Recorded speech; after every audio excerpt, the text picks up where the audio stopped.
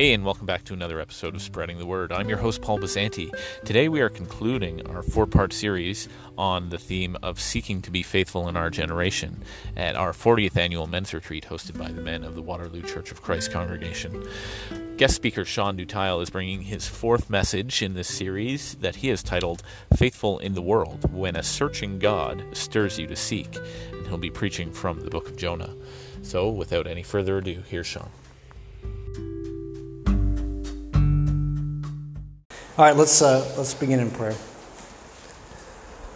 Father, we cannot see unless you open our eyes. Lord, we are blind beggars, and we're inviting you to come and by your Spirit show us what you want us to see, Lord. We know we're on this journey. We know you are guiding. We know your Spirit is ever present before us. And we plead for you, Lord, to grab our hands and to pull us a little further along. We ask in Jesus' name. Amen. All right, so I've entitled this last lesson, Faithful in the World, When a Searching God Stirs You to Seek. When a searching God stirs you to seek. And so I want to talk, so let's start with our scripture. It's Jonah chapter 3, verse 10 through chapter 4, verse 11. Let's read that together. When God saw what they did, and how they turned from their evil ways, he relented and did not bring on them the destruction he had threatened.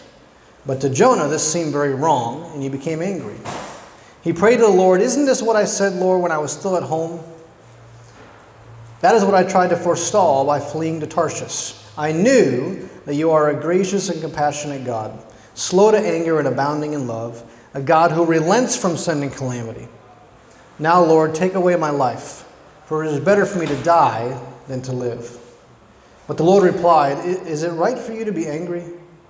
Jonah had gone out and sat down at a place east of the city. There he made himself a shelter, sat in its shade, and waited to see what would happen to the city. Then the Lord God provided a leafy plant and made it grow up over Jonah to give shade for his head, to ease his discomfort, and Jonah was very happy about the plant. But at dawn the next day, God provided a worm which chewed the plant so that it withered. When the sun rose, God provided a scorching east wind, and the sun blazed on Jonah's head so that he grew faint. He wanted to die and said, "It would be better for me to die than to live." But God said to Jonah, "Is it right for you to be angry about the plant?" "It is," he said, "and I'm so angry I wish I were dead."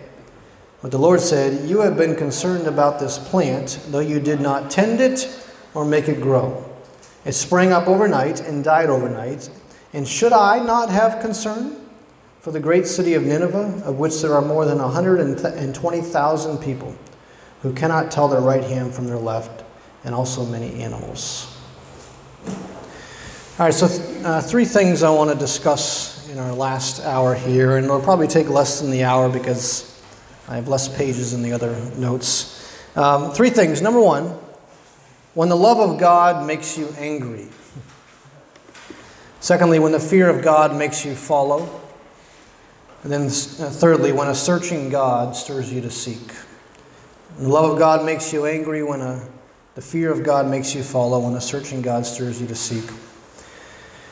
So what we know about Nineveh is that it was a violent place.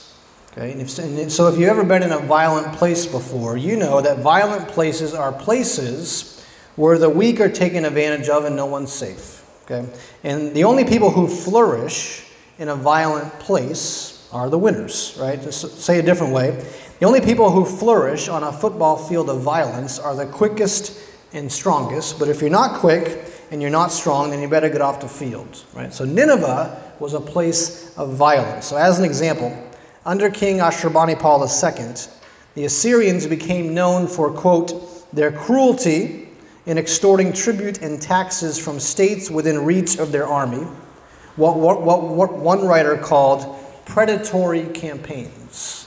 Okay? So Nineveh would also have been a place where slavery was rampant. In those days, when the Assyrian armies or the future Babylonian armies captured or defeated their enemies, if their enemies were not killed in battle, then their enemies became their slaves. The Assyrians did not believe that all men were created equal. Okay?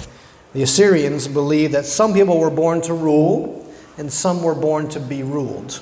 Okay? And so this is why, again, like I talked about last session, the Darwinistic worldview today is so dangerous, because Darwinism tells us that over millions of years, the weak people were segregated from the strong people, and ultimately the weak people died off and the strong survived. And how did the strong survive? They survived by violence. Okay.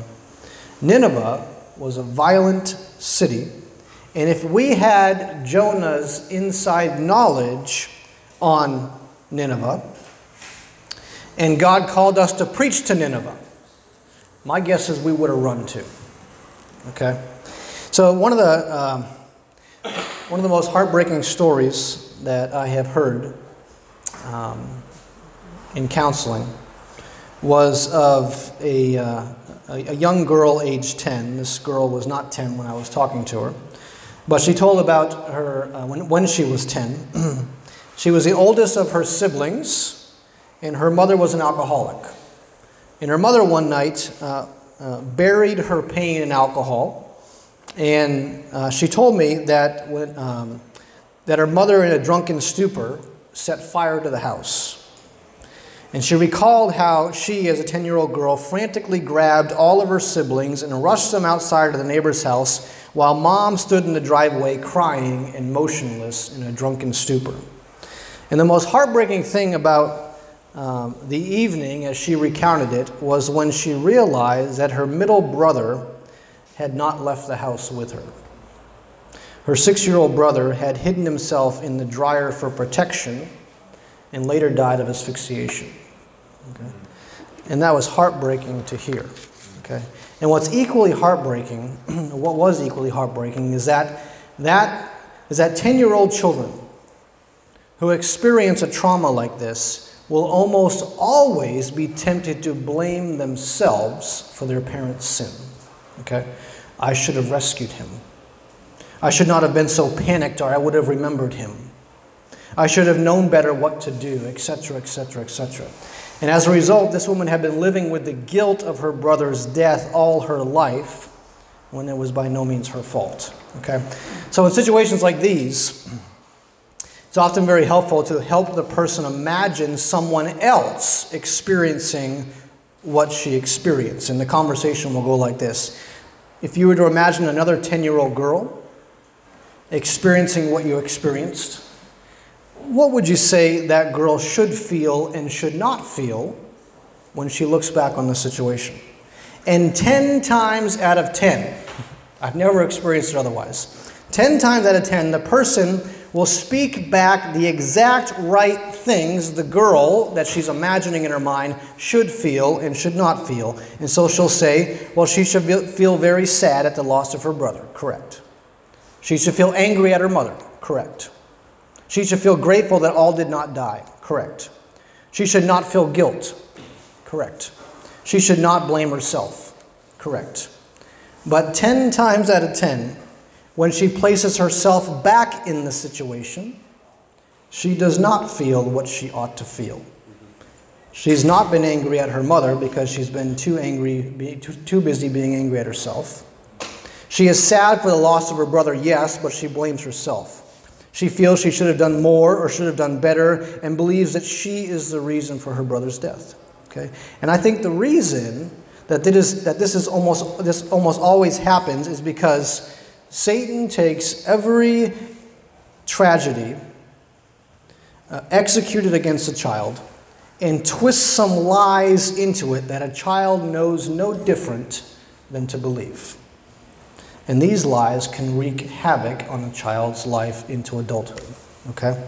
So when working with people who've been through trauma, it is helping them to identify what feelings are true and accurate and belong, and which do not belong, and placing blame where blame is due. So I say that to say this. When we do not feel what we ought to feel in response to the events in our lives, it can really steer us down a dark course. If we feel blame when we ought not feel blame, if we feel angry at ourselves when we ought to be angry at someone else, if we feel happy when we ought to feel sad, this too is a problem. right? And the way we determine what we ought to feel and ought not feel in any given situation is to ask, well, what does God feel when he witnesses this?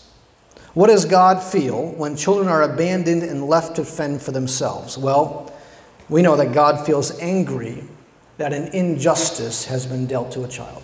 Well, then I have a right to be angry too, don't I? Okay. What does God feel when a person is made to feel scared and fearful because of the drunken rages of a person in authority? Well, God feels angry. These things should not happen. Okay? What does God feel when a child blames herself for something that's not her fault? Well, God probably feels sad for the child and angry for Satan's lies. Okay? When we look at the person of Jonah, we find that he feels what he ought to feel toward Nineveh on the one hand, and what he ought not feel on the other, and this steers him down a dark course. Okay? So Jonah was rightly angry at the Ninevites because they were a violent people who were guilty of some pretty atrocious crimes probably even against Jonah and Jonah's own tribe. Okay? Jonah was right to feel angry at their wickedness, but he was wrong to feel a lack of compassion because God did not feel a lack of compassion. So chapter 4, verse 10, the Lord said to Jonah, "Should I not pity them? That great city in which are more than 120,000 persons who cannot discern their right and their left and much livestock?" So it was right for Jonah to feel angry at Nineveh's injustices, but it was wrong for him to feel a lack of compassion for them as a result.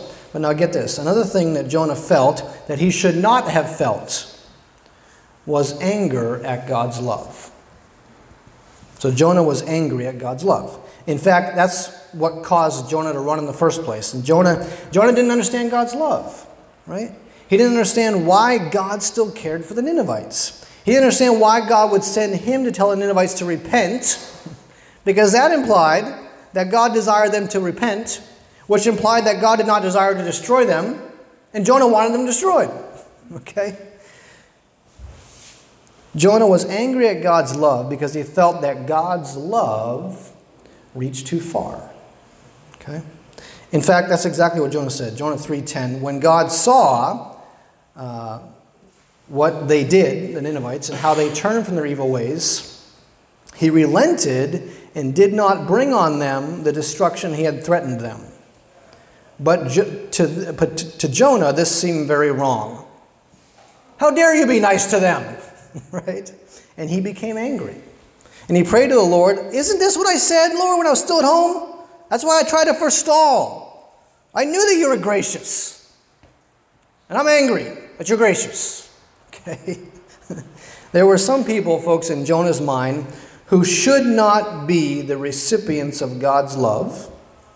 And the fact that God was willing to love them and even forgive them was more than Jonah was willing to accept. I'm going to go out here and pout. I don't want you forgiving them, right? So let me ask, what's going on in the heart of a person whenever we're angry at God's love? Why do we do that? Let me ask you, have you ever been upset when someone else was doing well? Sure you have.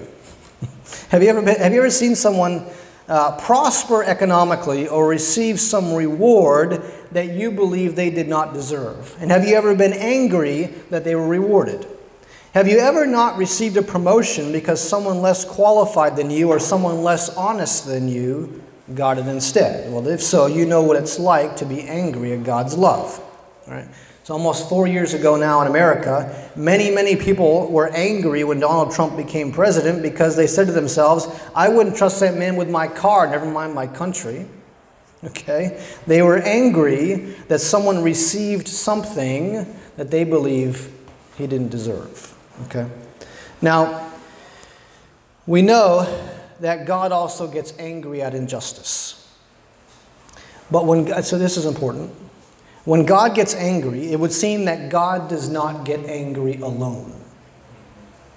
So in other words, if God gets angry, he does not only get angry, he gets something else as well. So chapter 4, verse 11 tells us that God feels pity.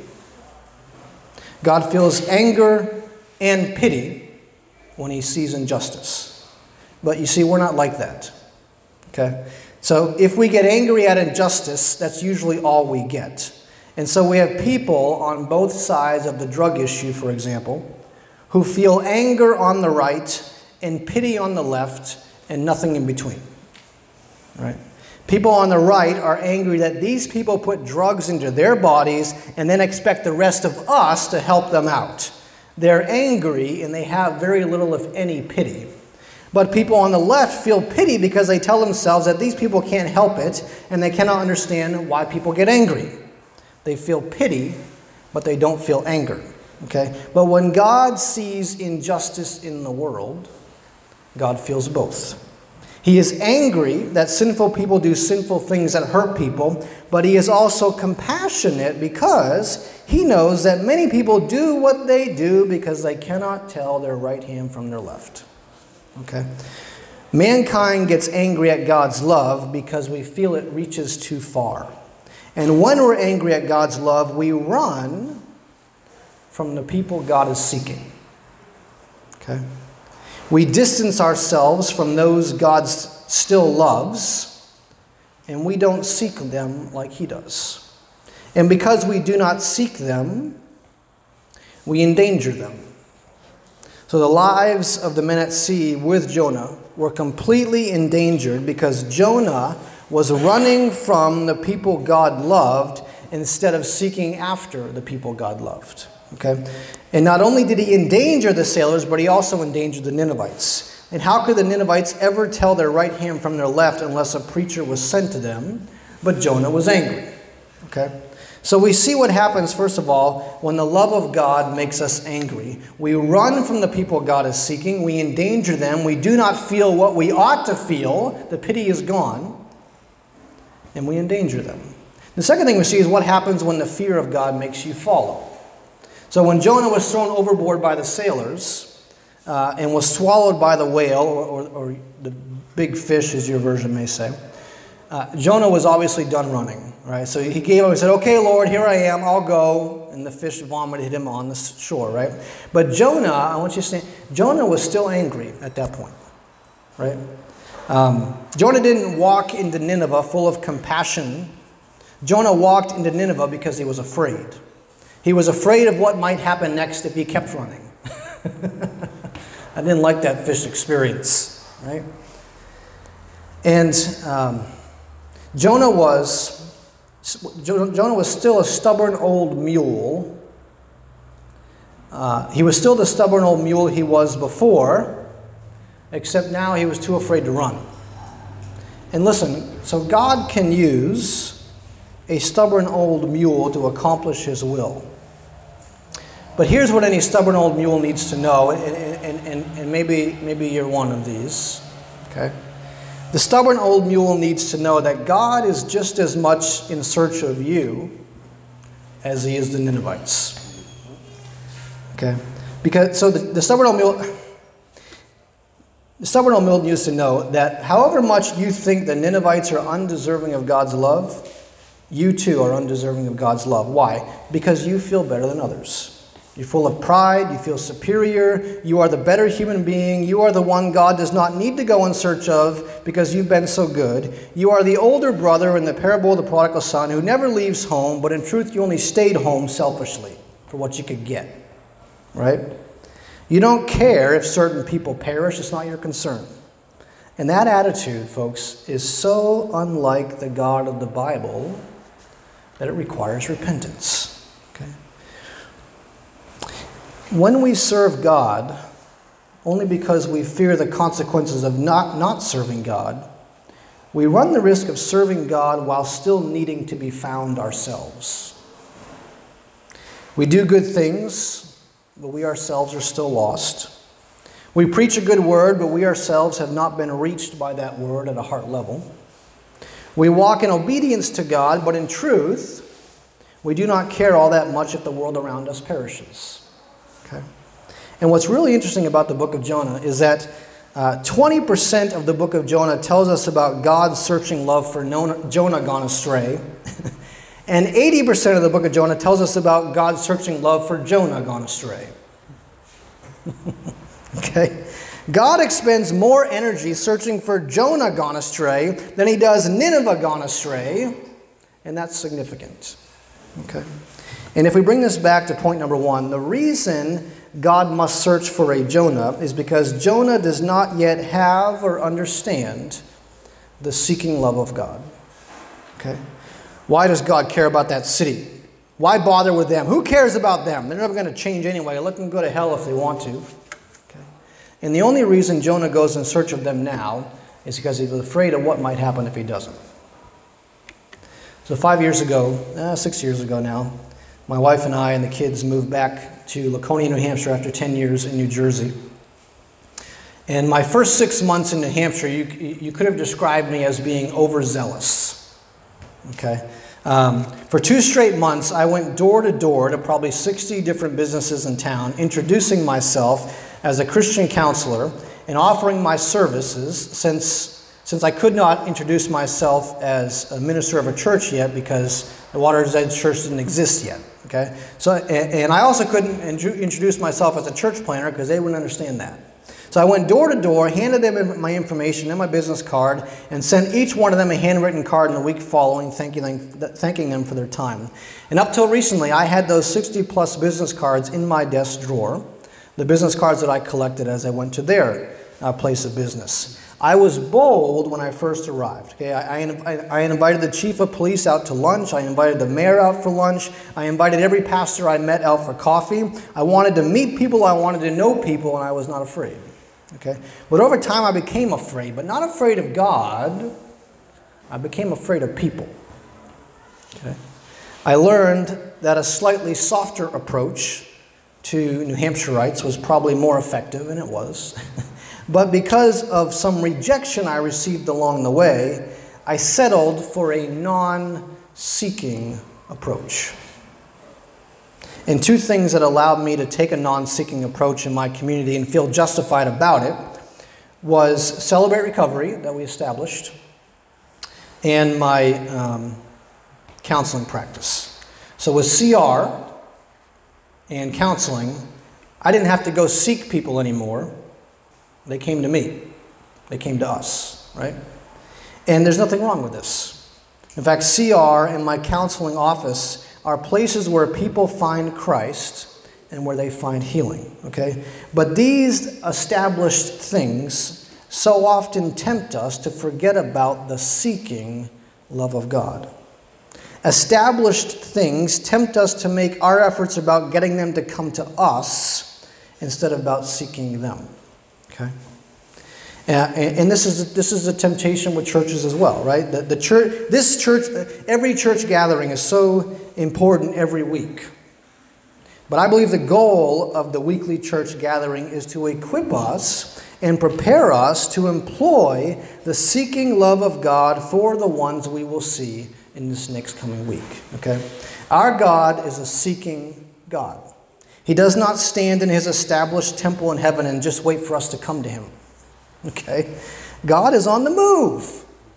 God seeks. God calls. God is sending. God is running to find his people every day. God is calling his people every day to seek after their friends, neighbors, co-workers, and loved ones, not for fear of what fish might swallow them up if we don't, but because the Holy Spirit has grown in us the same compassion and love for people that God has for people.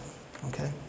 And oh, how sad it is, I think, when the people God has called, like Jonah, do not have that same eager, seeking love for people, or they let that love be muffled by fear, like I did.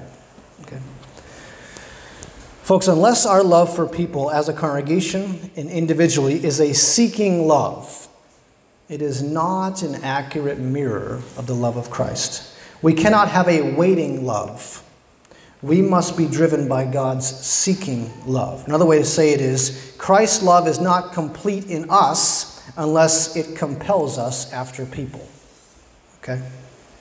I had a friend in college named Jonathan Storment, and he's a well-known preacher in Arkansas today, actually Texas. And Jonathan seemed to always have this seeking love of God in his heart. And he was an extremely influential man on campus, part because he was a type A personality, he had the gift of evangelism, he was a social guy.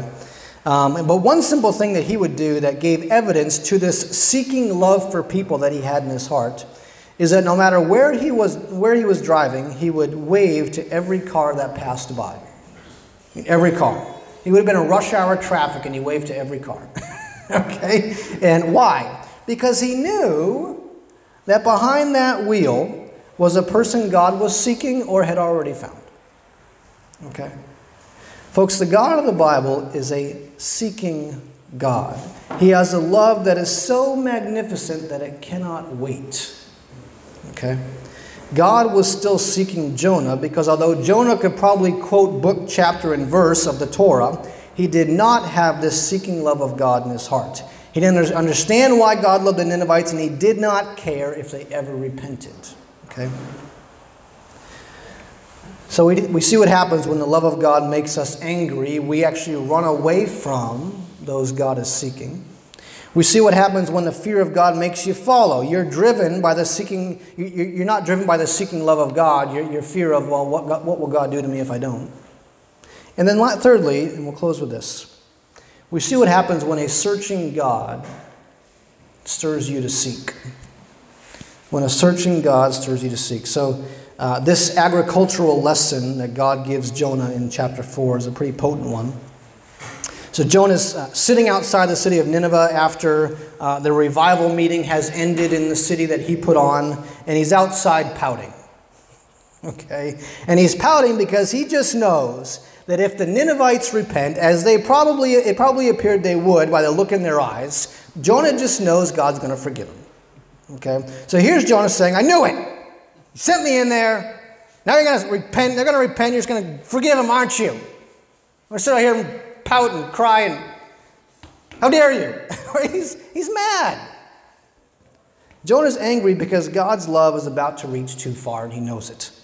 And then God asks him in verses 4 and 9, he asks him the same question. He says, do you have a right to be angry, Jonah? Do you have a right to be angry? And Jonah's simple reply is, I do have a right.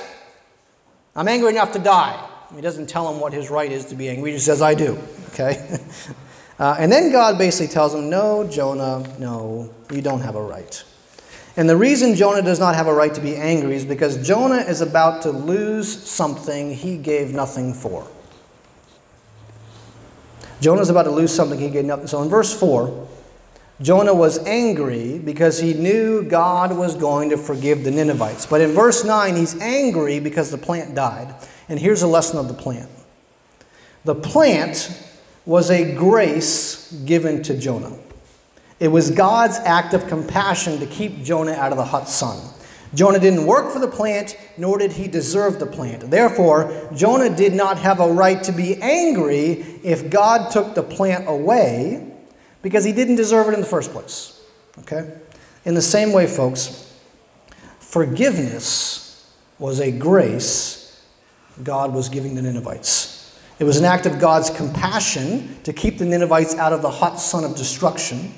The Ninevites did not work for God's forgiveness, nor did they deserve it. And the Ninevites did not have a right to be angry if God chose to not offer them forgiveness. Okay? And I believe the plant scene was given to Jonah to show Jonah that he is in the exact same boat as the Ninevites. Just as the Ninevites did not deserve God's grace, neither did he. Just as the Ninevites did not have a right to be angry, neither did Jonah. Just as the Ninevites needed forgiveness in order to not perish in the hot sun of judgment, so Jonah needed forgiveness not to perish as well. And so in essence, the lesson was this. Jonah, I've come out here seeking you in spite of your arrogance, and I'm seeking them in spite of their violence. You're mad because I took away your creaturely comforts, and yet you don't care that 120,000 people in Nineveh might perish if I don't forgive them. Jonah, you're ready to get on board. Are you ready to get on board with my seeking love? Or are you going to sit here and pout? Right?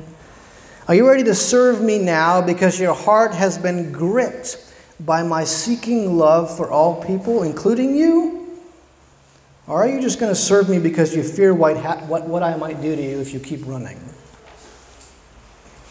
Are you going to get on board seeking others even as I had been running after you? Or are you going to live in your arrogant pride all by yourself? And this is the Old Testament, folks. We haven't even got to the Great Commission yet. Right? And the book ends with this unanswered question in verse 11. This is the question that God asks Jonah. Should I not be concerned about that great city? Should I not seek them, Jonah? Should I not care? Should I not seek you? Should I not care about you? Right? And we actually don't get Jonah's reply. Like the book ends with a question. And there's no reply. And we don't get the reply, I think, because it's a question that the reader is supposed to ask himself. Am I ready to get on board with God's seeking love? Am I ready to let God's seeking love stir me to seek others? Are you ready to go to whom God tells you to go? Are you ready to be about seeking one person every day, even as God so earnestly sought for you all the days of your life? Are you ready to be about God's seeking love, or are you going to be ruled by fear? So I believe that if our love for our communities is not a seeking love, then it is not an accurate reflection of Christ's love. And this needs, I think, to be foundational to all of us individually and to our churches collectively. If our church gatherings were focused on helping us surrender all to Jesus Christ and helping us seek one new person every day, I believe we would all take seriously every person who comes in our path at school, at home, and even as we drive. I believe we'd be bolder. I believe we would not serve God out of fear. We would be driven by God's seeking love of people, and we would dare to seek out people every day. Now, we must be careful here because there are people in this room who actually have a gift of evangelism. They're very good at it. And that's a gift that you have.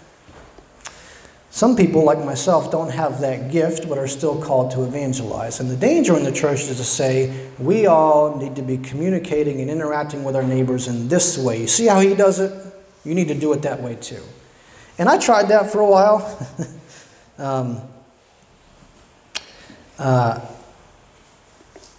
But I found I was fake. I was trying to be someone I was not. Okay? My interactions with people will not look the same as your interactions with people. But the love we have in our hearts for people, because of God's seeking love of us, it's that must be the same.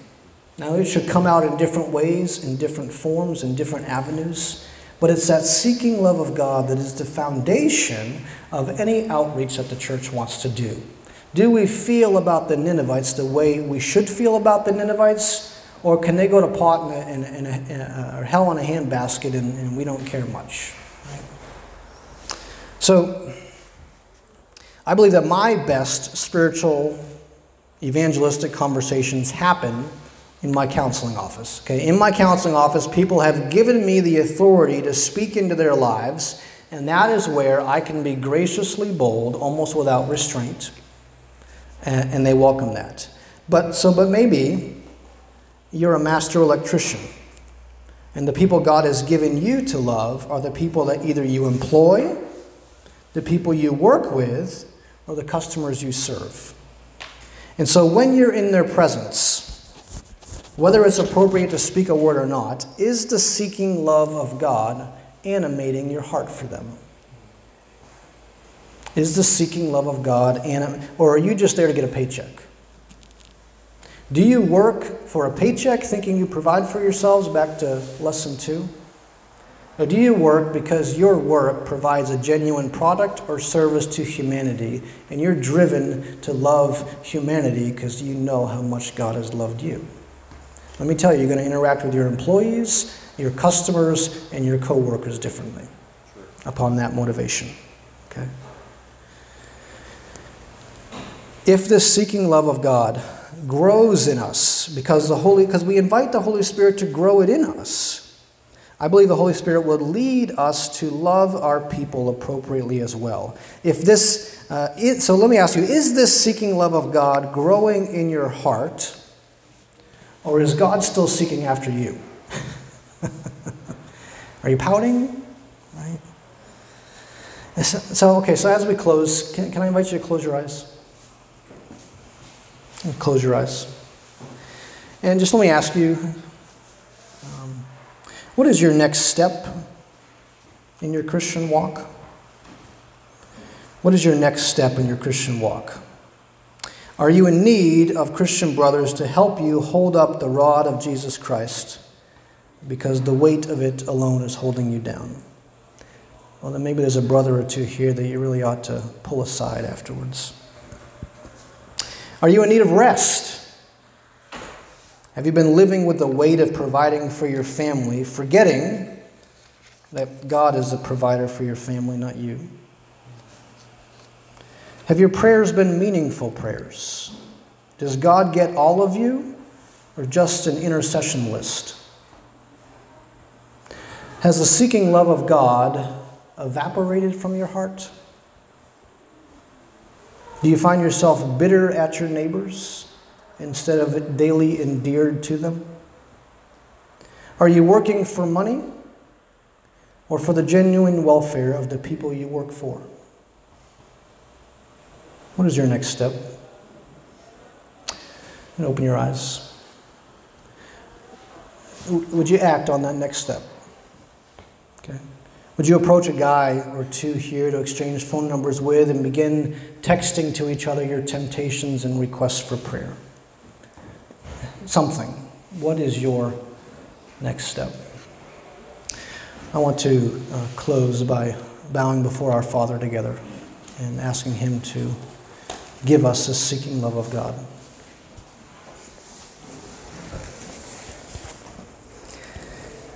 Father, your grace is beyond our understanding. We do not know how much we need you. And we have forgotten, perhaps, of how much others need you. God, there are times when we are prideful because we look at our clean lives and we say, if they would just get it together, they could have...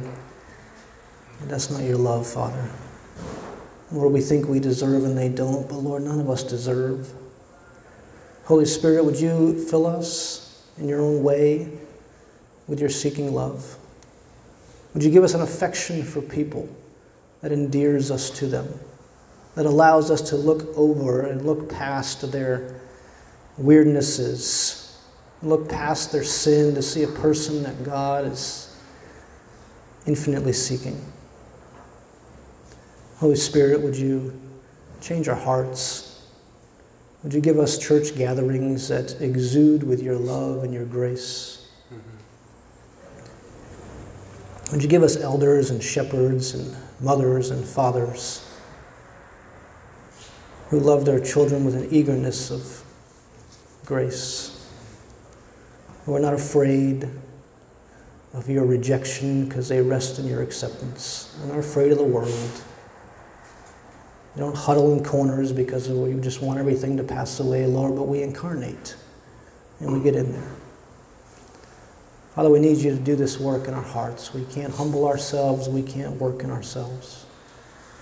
And we don't even know what our next step is sometimes, Father. We're blind beggars trying to grab the hold of the robe of Jesus. So as we grab, Lord, would you lead us? And help us to trust that one day at a time, one step at a time, and you weave a path that we could not have thought of before. Lord, thank you for your sweet love, and help us to rest in it. Amen. In Jesus' name, amen. Right.